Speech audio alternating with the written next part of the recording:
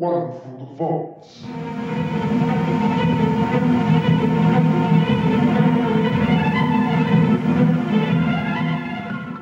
Welcome to another episode of One from the Vaults, the podcast that brings you all of the dirt, gossip, and glamour from trans history. I'm your host, Morgan M. Page. Normally, One from the Vaults focuses on North American and European trans history over the past 150 years. Part of this focus is because trans history is simply better documented in English in this period. But the bigger reason is that I'm quite mindful around trying to not impose European ideas about gender identity and sexuality onto non-European cultures, particularly the further back in time you go. But the subject of this month's episode is unique in the ways that they simultaneously encountered, embraced, and challenged Western gender roles, while also in some ways contributing to the political and social formation of what we now call the Americas. I must admit that, despite my interest in several intersecting threads in this story, I hadn't even heard of this month's subject until a tweet by novelist Caitlin Greenidge, author of the award-winning novel We Love You, Charlie Freeman, tweeted about it, and for this tweet, I'm deeply grateful. The world is changing rapidly around us right now, not only due to COVID-19, but also to the global uprising for Black lives in the wake of the police murders of George Floyd, Breonna Taylor, and Tony McDade, among many others. When we think about the ongoing history of Black resistance, there's no more important and foundational an example than the small island nation of Haiti. The mountainous western half of the island called Hispaniola, across the border from the neighboring Dominican Republic, Haiti is the first free Black nation in the Western Hemisphere, a distinction that countless people fought and died for in what is now called the world's only successful slave revolution in history. And in the middle of our own revolution, we are going to look back to Haiti to find a gender nonconforming revolutionary leader, a complicated mystic animated by spirits whose prophecies led a brief but powerful insurrection against the white ruling class in one of the first major battles of the Haitian Revolution. So join us as we go looking for the story of La Prophetesse, Romaine Rivière.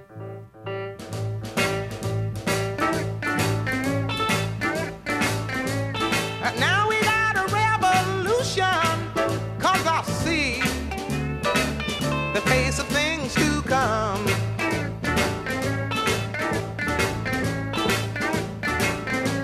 Yeah, your Constitution, well, my friend, it's gonna have to bend. Prior to European arrival, the island that would come to be called Hispaniola was first settled by the Siboney, then the Taino, who divided it between 5 caciquedoms, political units roughly equivalent to nations. Christopher Columbus arrived in 1492 and brought with him European diseases that decimated much of the indigenous population.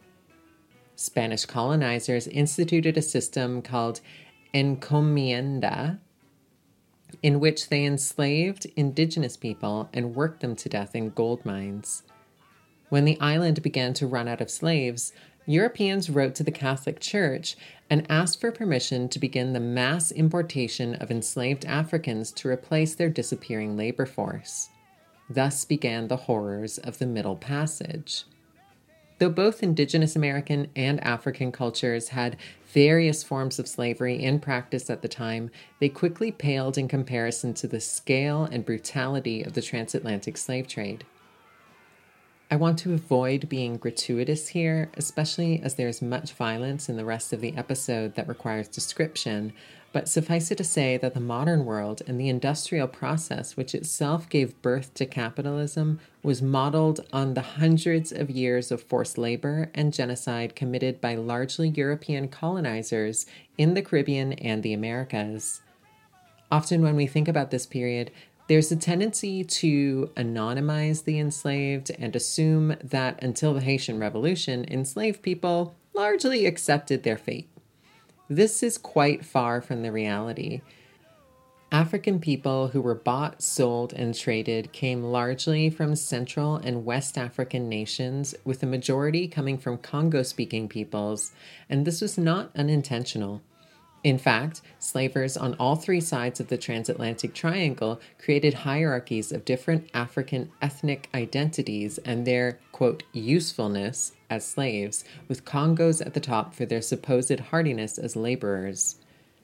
Other ethnicities would only filter into the New World later, such as the Yoruba, who enter the slave trade in large numbers only in the 19th century following the destruction of the once wealthy Oyo Empire. By the 18th century, Hispaniola was one of the most profitable colonies in the New World, producing the majority of the world's sugar. This sugar money essentially built Europe, transforming it from a number of self-important kingdoms into a global powerhouse, as well as financing the birth of the United States, Canada, and every other country in the New World.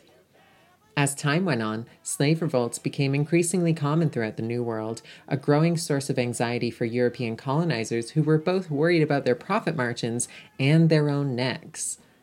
The white consciousness, constructed through the act of slavery, has always had the fear that it might be treated the way it treats others as its unifying terror. But the early slave revolts were often easily quashed. Some people of African descent fled, becoming maroons in communities they hid in the forests and jungles, some of which survive today, while others managed to buy or marry their way to manumission and become so-called free people of color. On the French side of Hispaniola, then called Saint-Domingue, these gens de couleur libre became their own social class, a middle class of often mixed-race people. Being a free person of color entitled them to a limited set of rights, including the ability to run their own businesses, but it was never without the threat of possibly being forced back into slavery, or into slavery for the first time for those who were born free. Romain Rivière was one such gens de couleur, likely born in what is now the Dominican Republic sometime around 1750 or so, with a baptismal record from Nuestra Señora de las 30 Gracias, a church for which researchers can find no living record. Romain appears in the historical record first in July 1784, when they buy 32 acres of land in a place called True Coffee in what is now Haiti. They paid the extraordinary sum of 4,000 livres in money and animals to a free mulatto named Maurice Cavalier. I need to stop here and clarify two things. First, I will be using some language for racial designations in this episode that is inappropriate for common use in 2020. I use them carefully here because the differences in racial designations carried significant social and often legal weight in the time period and thus have an impact on the story at the heart of this episode. For example, the words mulatto and grief, neither of which I would use outside of the historical context. There simply isn't a way around using them without losing important context for the story. Secondly, this episode has a major dilemma: what pronouns to use for Romain. Like many free people of color, Romain was illiterate and unable to sign their own name, as attested to in multiple church records from the time. Most of the people who wrote about Romain at the time and subsequently have used male pronouns to describe them. But interestingly, when Romain dictated letters written down by their comrades, they insisted on feminizing it, both spelling Romain with an E at the end and adding on the feminine title, La Prophetesse. Combined with their mode of dress, which I will discuss later, there is a fairly strong argument here that were Romain literate, they might have preferred to use a feminine pronoun to describe themselves. Unfortunately, this is an irresolvable question, as Romain is now lost to history. So, until some enterprising spirit medium can call them up, I will be erring on the side of caution here and using they-them pronouns when I describe them in English, despite the apparent anachronism, and he pronouns when quoting directly from Romain's contemporaries.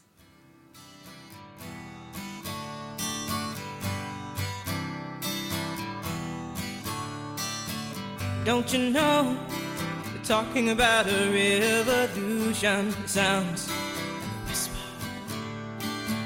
Don't you know they're talking about a revolution? It sounds like a whisper.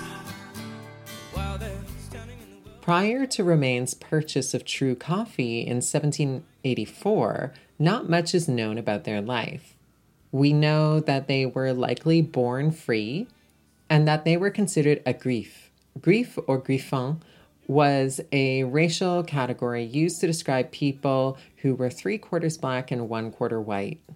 More confusingly, some of Romaine's contemporaries simply referred to Romaine as a Spaniard due to having come from Santo Domingo on the other side of the island, while still others called Romaine a black, which was a separate racial category from both Griefs and Spaniards. The consensus seems to be that Romaine was a Grief, which would have been somewhat a lighter-skinned person than most of the people in Saint-Domingue at that time, including, and this is where things get really complicated, the people Romaine owned. An uncomfortable fact often left out of discussions of the transatlantic slave trade is that many free people of color, who were often of mixed race, bought, owned, and sold slaves. On the plot of land at True Coffee, Romaine ran a small coffee plantation, and despite later becoming a revolutionary leader, seems to have owned a few dozen enslaved Africans. This seeming dichotomy between owning slaves and leading a slave revolt has a mirror image in New Orleans, where the historical records attest that the famous voodoo queen Marie Laveau, herself a free person of color in the French Louisiana racial system, not only owned but actively bought and sold a number of slaves throughout her lifetime. Unlike Romaine, however, Laveau never freed any of her slaves. So in the years between 1784 and 1791, when our story really gets going, what happened to make Romaine, a person themselves profiting off of enslaved labor, into a revolutionary? Here things get even more complex. But first, let's talk about those in-between years. What we know about them comes largely from marriage and baptismal records. After buying True Coffee in 1784, the following year, Romaine married a woman named Marie Rose, a slave on a neighboring plantation. This marriage provided Marie Rose, as well as her 3 children, freedom. It's likely that the children, the eldest 11 years old at that time, were Romaine's children, which lets us assume that Romaine had probably moved to the French side of the island well over a decade before purchasing True Coffee. That Romaine was able to have a decade-long relationship with an enslaved woman on a different plantation raises a lot of questions. Questions that, unfortunately, the scant historical record cannot answer for us. Romaine also served as the godfather for a number of baptisms during these years. Being the godparent for baptism signified that Romaine would have been quite a well-respected member of the community, a well-to-do free person of color among the free-colored community of Léogâne and its surrounding plantations. Intriguingly, historian Terry Ray points out that being the godfather for a baptism was also often a way of secretly acknowledging parentage of children outside the bounds of Christian marriage. It is not much of a leap to consider that some or all of these children may have been fathered by Romaine, and that Romaine and Marie Rose may have had an overtly or covertly polygamous marriage, a normal feature of many of the West and Central African cultures from which they and those around them came. It may be during this period also, or perhaps only during the insurgency, that Romaine began dressing in a rather striking way. While most free people of color, male and female alike, wrapped their hair, Romaine instead wore what contemporaries described as a turban with a large plume coming out of it. They also reportedly wore women's clothing and many rosaries and chains with saint medallions around their neck.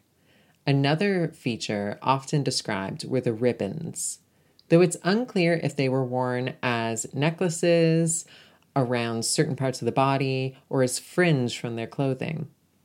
To say they made an impression on colonial Saint-Domingue would be an understatement. This look may have contributed to the trust many free people of color and enslaved Africans would come to place in Romaine's later prophecies. In many West and West Central African cultures prior to colonization, gender crossing was a common feature of religious practices. Among the Yoruba, for example, some male priests of the Orisha Oshun, Shango, and Oya took on female names, dressed in women's clothing, and plaited their hair in women's styles. According to researcher J. Laurent Mattery in his excellent study Sex in the Empire That Is No More. Some even married husbands and essentially lived as women. Throughout West and Central African cultures, spirit possession, in which the deities mount their priests in order to heal and give advice to the community, is seen as a feminine act, and those who practice it are feminized as a result. This belief in the femininity of possession persists today in Afro-diasporic religions throughout the Americas, including in Haitian Vodou. The centrality of possession in these religions may attest to the large numbers of both women and LGBT people found within their priesthoods both historically and today. One thing is clear above all. Romaine was deeply religious.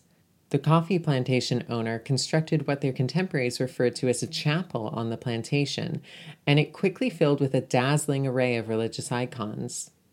During the pre-revolutionary period, religion in Saint-Domingue was complicated. On the one hand, it was an ostensibly Catholic nation in which the enslaved were obliged to be baptized. The church exercised a great deal of control over all of those in Saint-Domingue, and it was only Sundays and religious holidays that the enslaved could cease their labor under the auspices of seeking religious instruction to purify their souls. This caused consternation among white slave owners who didn't want their slaves to take any time off at all. Considering the church's role in securing their few days off, it is perhaps unsurprising that the vast majority of the enslaved were deeply religious and invested in the church. But this investment was not exclusive. Enslaved Africans had brought their own religions with them. West and Central African religions vary a great deal, but in general they are non-exclusivist. Unlike Christianity, which requires one to give up all other gods for their God, West and Central African beliefs absorb. As the sadly recently departed Haitian Vodou priestess Mama Lola used to say, more gods means more power. For many of the enslaved, Catholicism could simply be absorbed into their pre-existing beliefs, a new pantheon of powerful intercessor spirits, whom the Catholics called saints, came to sit alongside and even overlap with some of their own deities. As well, the enslaved in Saint-Domingue also absorbed each other's African spirits and languages. This absorption, often called syncretism, led to the creation of a new Creole religion. Though in its infancy in 1791, this religion would come to be called Haitian Vodou, or Service Guinéen, African service. Unlike other Afro-diasporic religions such as Cuban Santeria, Vodou represents a true fusion of West African, Central African, and Catholic beliefs as practitioners seek to serve the spirits or loi, a category of deities which includes African gods, Haitian ancestors, and Catholic saints, and some who are all three. Romaine's chapel, in which they, quote, worshipped in their own manner, according to one Catholic priest observer, resembled what many Vodou sociétés do today. Here's how Abbé Ouvier, who we shall soon meet, racistly described it as translated by Terry Ray. Quote, the one Romaine, Spanish grief, this grief married to the Mulatress, has constructed a chapel, an altar, where he celebrates the mysteries in his own way. He puts his head in his tabernacle to listen to the replies of the Holy Spirit made written by the Holy Virgin, and the Virgin's letters are found the next day in the tabernacle. He engages in meditation and preaches with a sword in his hand, teaching his imbecilic proselytes a doctrine that has resulted in thefts, arsons, and murders. This villain, who does not know how to read, is also a charlatan. He composes remedies and has one sign his name as Romain, so-called prophetic.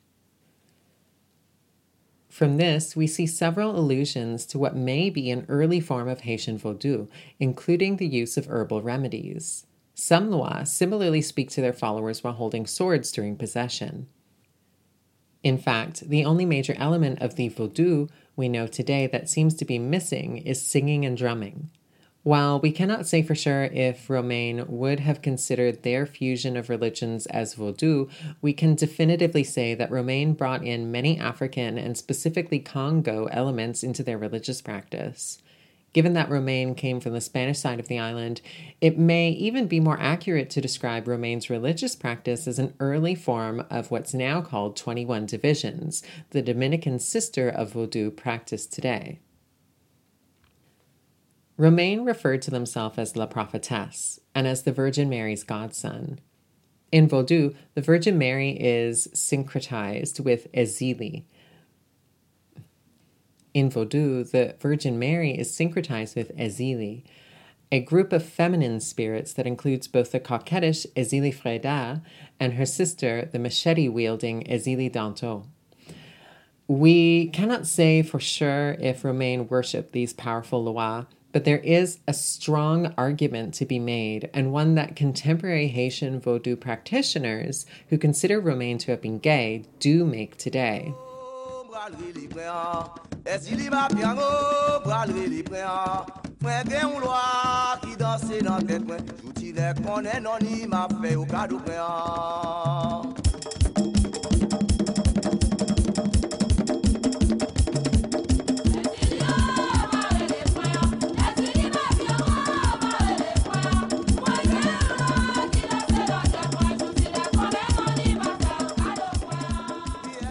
So what happened to turn this mystic, gender nonconforming plantation owner who themselves owned slaves into an early leader of the Haitian Revolution?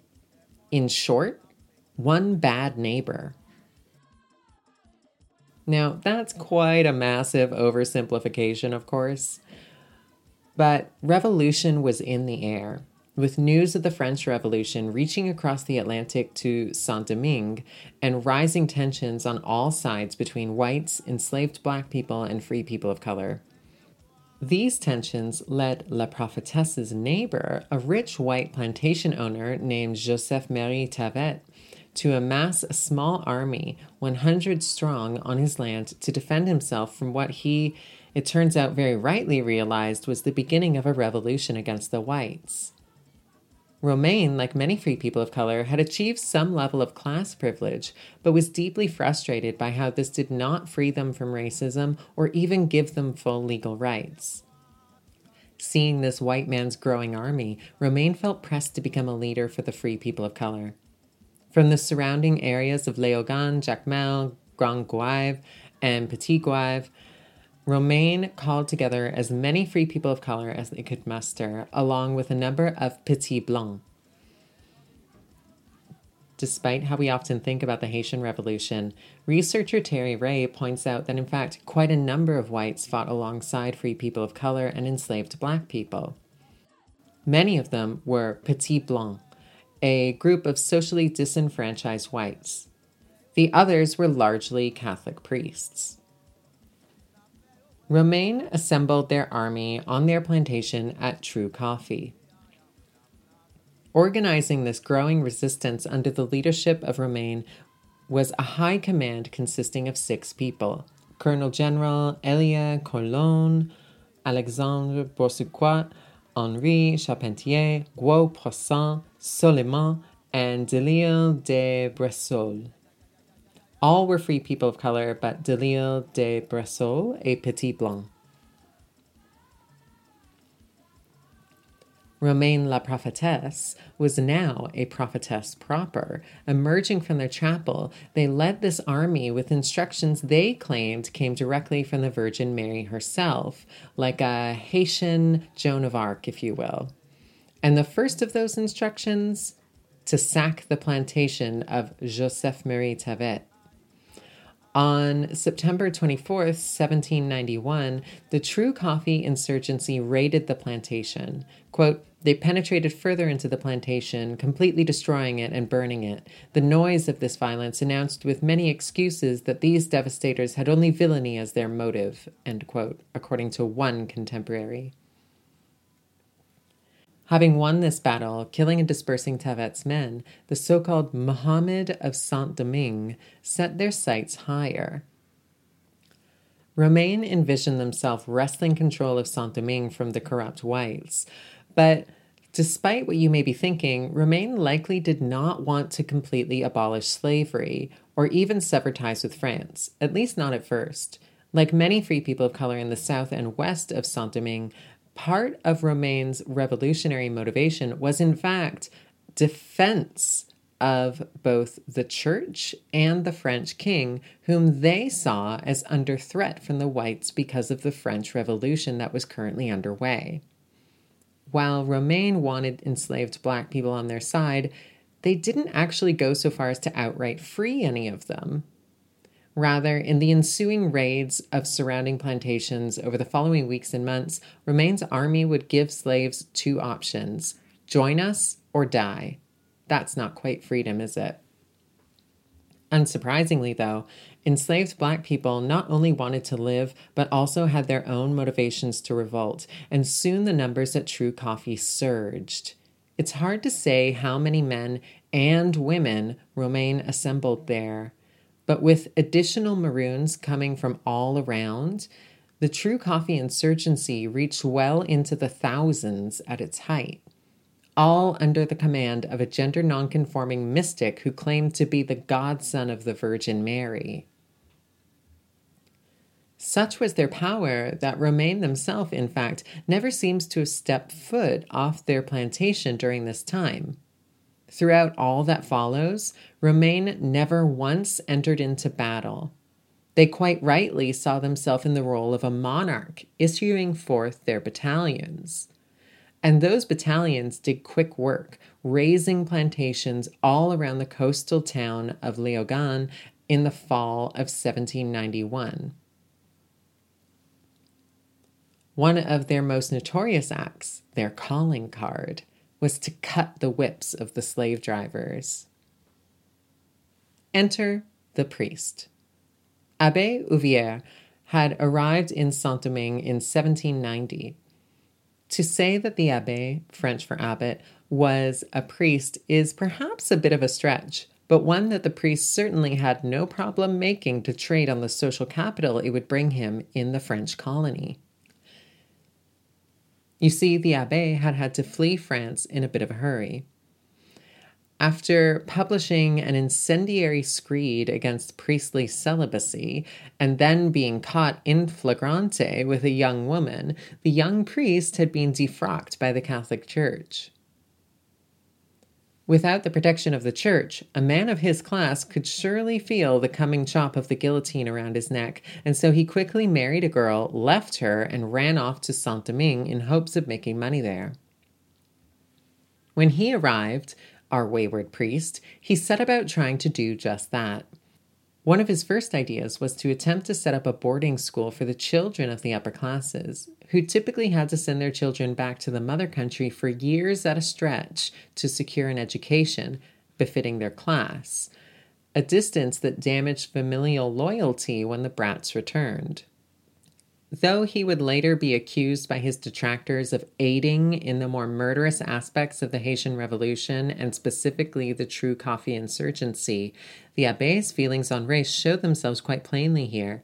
His advertisement for the school assured white parents that no mulatto children would be permitted to attend. This scheme ultimately failed to materialize, like many of the things the abbé had attempted in the first half of his life. Though kind of interesting in his own way as a charlatan, the abbé enters our story in December 1791. The prophetess's insurgency had been wildly successful, striking very genuine terror in the hearts of all whites in Léogâne, Jacmel, and the surrounding areas. From September to December, the True Coffee insurgents had waged war against both Léogâne and Jacmel, two of the most important coastal cities in Saint-Domingue. From September to December, the True Coffee insurgents had waged war against both Léogâne and Jacmel, two of the most important coastal cities in Saint-Domingue. And by December, they were now an occupying force. Tavet, Romain's original enemy, had attempted to mount a counteroffensive, and his men had lost. Whites, free people of color, and enslaved blacks alike were becoming increasingly afraid of Romain's army. Though at the time blamed squarely on Romain, from the distance of history, it now seems clear that Romain never had a tight grip on their army. It's hard to say how much is true, because surely some details of the violence are racist exaggerations used as propaganda against La Prophetesse, but it's clear that Romain's army murdered and maimed many, many people. And though there is no evidence of any sexual violence actually occurring, much of the racist propaganda did indeed accuse Romain's troops of raping women and girls. Given what we know about wars in general, there likely was some that occurred. But there's no insinuation that this was at Romain's command or even that La Prophetesse would have had knowledge of it. By December 1791, the people of Léogâne had begged the King of France to send troops to no effect, and they were now ready to do anything to end Romain's reign of terror. Léogâne was now surrounded on all sides by camps of insurgents, distinct from, but following the command of, True Coffee. One of these rebel camps was at the plantation of the Desmarais brothers, two whites who seemed to have joined the insurgency and given their land and supplies willingly. Seizing on Romain's religiosity, the citizens of Léogâne decided to try to negotiate with the occupying army by sending in a priest. The defrocked Abbé Ouvière somehow got the job after corresponding with Romain by letter. Romain invited the priest to True Coffee in hope that the priest would say Christmas Mass in the chapel for the insurgent forces. Here is the text of Romain's letter to the abbé, one of the only surviving pieces of writing dictated by La Prophetesse, as translated by Terry Ray. Quote, Camp of True Coffee, 24 December 1791. Monsieur l'Abbé, we received with much pleasure your letter of the 23rd of this month, and would be even more charmed when we can see you in person, which will be nothing but advantageous to that which we hope for, by the trust that we have and that we place in you. In advance, you may count on our inviolable attachment to the love of country, to our union, and to order. To this effect, we have addressed a letter to Sir Reverend Father Menetier of the parish of St. Rose of Léogâne, to acquire for you all that will be necessary for you, all that you will need for the holy sacrifice of the celebration of tomorrow's Holy Mass. We all salute you, and we have honor, Sir Father, to be your very humble and very faithful parishioner, Romain Rivière, the prophetess, and Elie, Colonel General. The abbé left that very day around 5 o'clock, arriving at True Coffee on horseback around midnight. The priest surely must have been at least slightly terrified entering the rebel camp, as the fence outside was riddled with the severed heads of the insurgents' enemies, a common victory motif of war at that time. When the priest arrived, La Prophetesse was deep in prayer in the chapel, and the priest had to do some considerable smooth-talking to gain access to this most holy communion. Still, showing great piety, the priest's initial meeting with La Prophetesse went well, with the priest smartly choosing to converse with Romain in Spanish, a move that he believed gained some additional trust.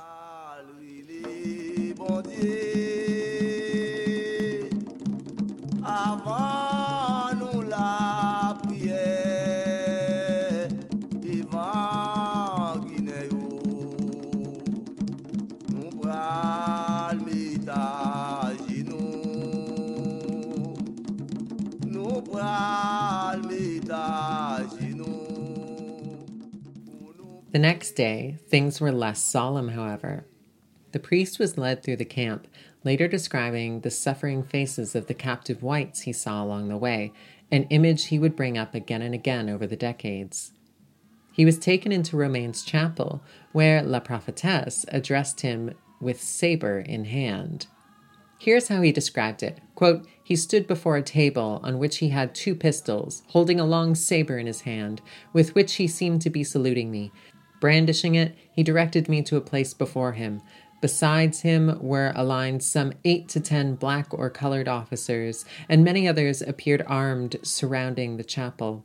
First, he spoke somewhat angrily of the mistreatment to which the colony's whites always subjected his people of color. This obliged him to offer himself as their leader for their protection. From there, the priest and the prophetess worked out terms of a ceasefire.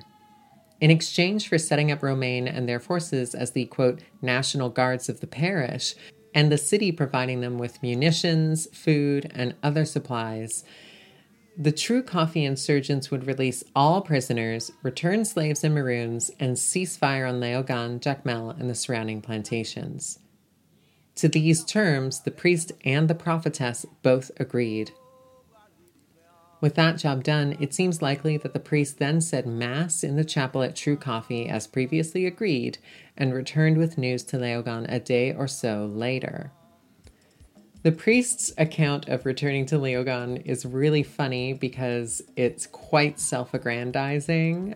He describes himself entering the town and sort of people flocking in all around him and following him in a grand procession to the mayor of Léogâne's house, where he delivers the proclamation of this treaty and is welcomed by many cheers. This news, despite initially being met with cheers, supposedly, from the terrified citizens of Léogâne, was not well received by those outside the city. One of the major leaders of the Free People of Color, Pierre Pinchinat, chastised the priest for handing over control of the city to a murderous immigrant and implored him not to sign the treaty into law. Unfortunately, Pinchinat's letter arrived too late, and by January 1st, Léogâne was officially under Romain's control. For their part, Romain would only honor one of the conditions of the treaty. They released their prisoners. Romain's troops continued their attacks, and over the next 2 months, it seems that Romain's control over them steadily weakened. A commissaire national from France, Edmond Saint-Léger, was dispatched to deal with the situation. Saint-Léger had no desire to treat the rebels with kid gloves, demanding that all slaves return to work within 3 days. In the early hours of March 12, 1792, Romain's troops mounted what would be their final offensive, descending upon the city while people slept and murdering many, including many jeunes Nicolas libres, in their sleep.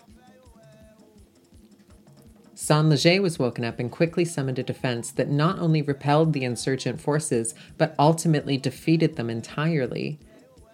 Many of the retreating troops spread out into the wilderness, never to return to True Coffee. A week or so later, Saint-Léger and his men raided True Coffee, capturing Romain's wife and daughter. Romain, however, was nowhere to be found. Though it appears that Romain may have been involved shortly thereafter in a failed attempt to revenge themselves upon Abbé Ovier, this is speculative at best. Romain simply drops from the historical record. Unlike nearly every other leader of slave uprisings, Romain was never found, executed, or killed in battle.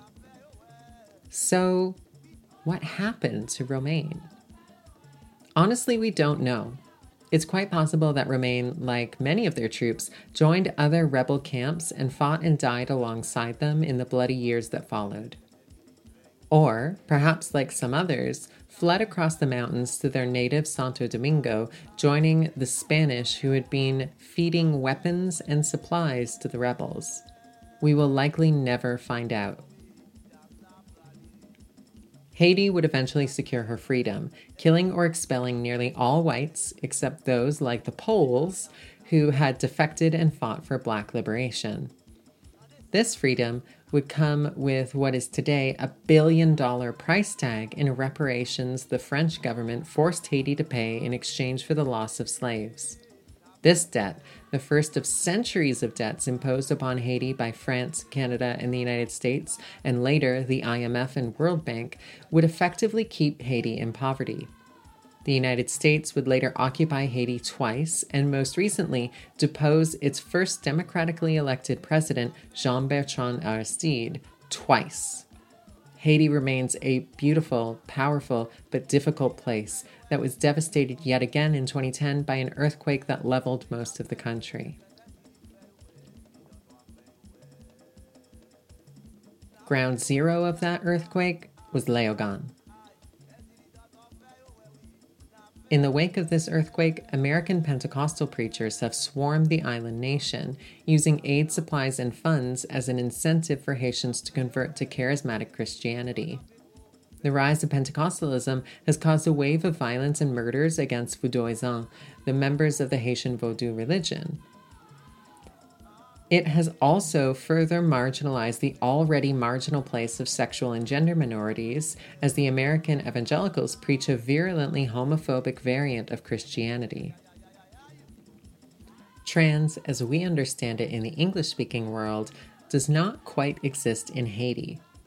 There's little access to Western medicine in Haiti, and no access to trans-related healthcare. Those who would want it would likely have to make the dangerous trip to the neighboring Dominican Republic.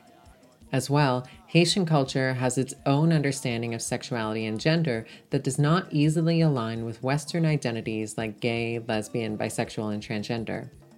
Ma divine refers to women who have sexual and or romantic attachments to other women, some of whom may present in a masculine fashion.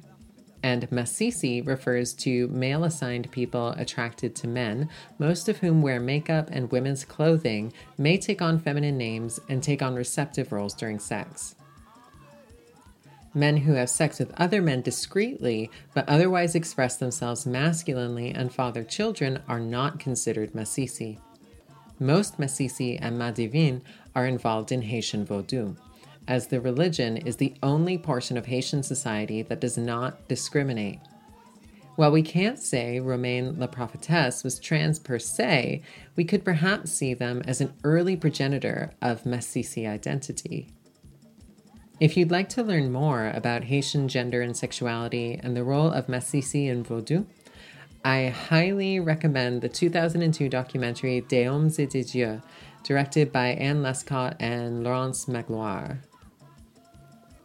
Romaine is, in many ways, an astounding character who lived in extraordinary times. Though complicated by their ownership of slaves, they were a free black freedom fighter in the very start of the Haitian Revolution. Likely due to their gender nonconformity, they have been largely erased from the historical recounting of the Haitian Revolution that places value on the masculine heroism of men like Toussaint Louverture and Jean-Jacques Dessalines. In fact, Romaine La Prophetess appears to be the only major leader of the Haitian Revolution who is not being commemorated in Haiti's vibrant portraiture painting tradition. But in holding two coastal cities, Léogâne and Jacmel, they were, in fact, one of the most successful leaders of the Haitian Revolution, and both their mysticism and gender nonconformity give them a very special place in my heart. If you are moved by the story of Romaine, I'd like to invite you to make a donation to Haiti's only LGBT organization, Courage. You can find out more on their website, www.couraj.org. That's courage.org.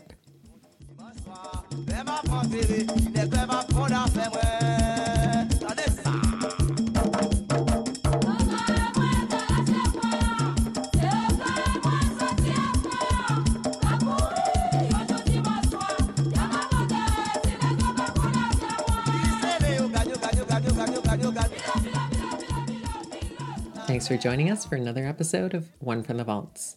One from the Vaults is written, recorded, and produced by me, Morgan M. Page. It is produced in London, England. This episode drew on the research of Terry Ray and was brought to my attention by Caitlin Greenidge, to both of whom I'm grateful. Check out the show notes for all the sources I used. Join us next time for another story from our trans ancestors. Good night.